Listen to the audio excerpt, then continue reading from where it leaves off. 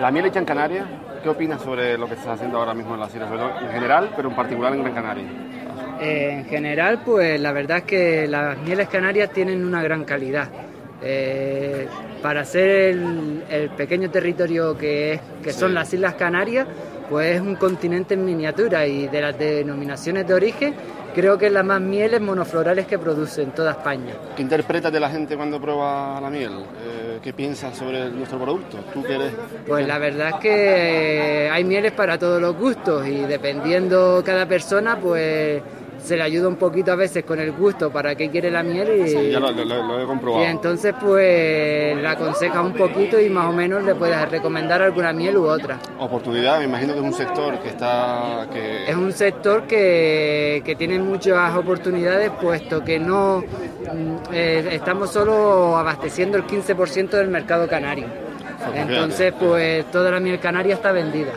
Vale. Entonces, pues no necesitamos ni necesidades de exportarla, porque lo que necesitamos consumo propio aquí local. El consumo propio, está todo vendido. O sea, que no necesitaríamos exportar fuera necesitamos productos. A gente veces, que personas aquí que la consuman. Exacto, no, necesitamos gente que produzca miel, es decir, necesitamos apicultores y profesionalización en el sector de la apicultura.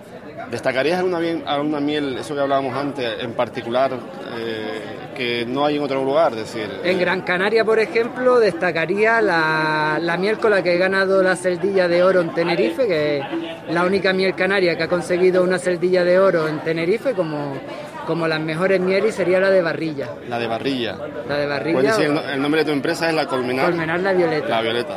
¿Y qué características tiene esa miel, la diferencia de su competidor? Una miel muy suave, con un sabor láctico y muy clarita, color casi blanca, sí. o blanca, y la verdad es que tiene mucha, incluso cuando la comes parece una frescura, pues se le llama en la boca, sí, se le llama, en inglés se le denomina a esta planta ice plant, planta de hielo.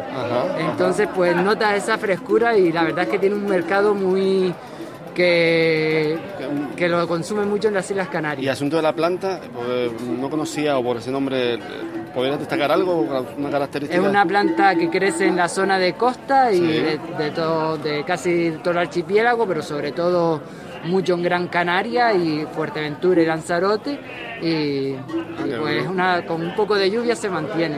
¿Y de quién aprender? ¿De qué mercado podemos aprender? Es decir, que estén haciendo otras cosas que a nosotros nos puede interesar.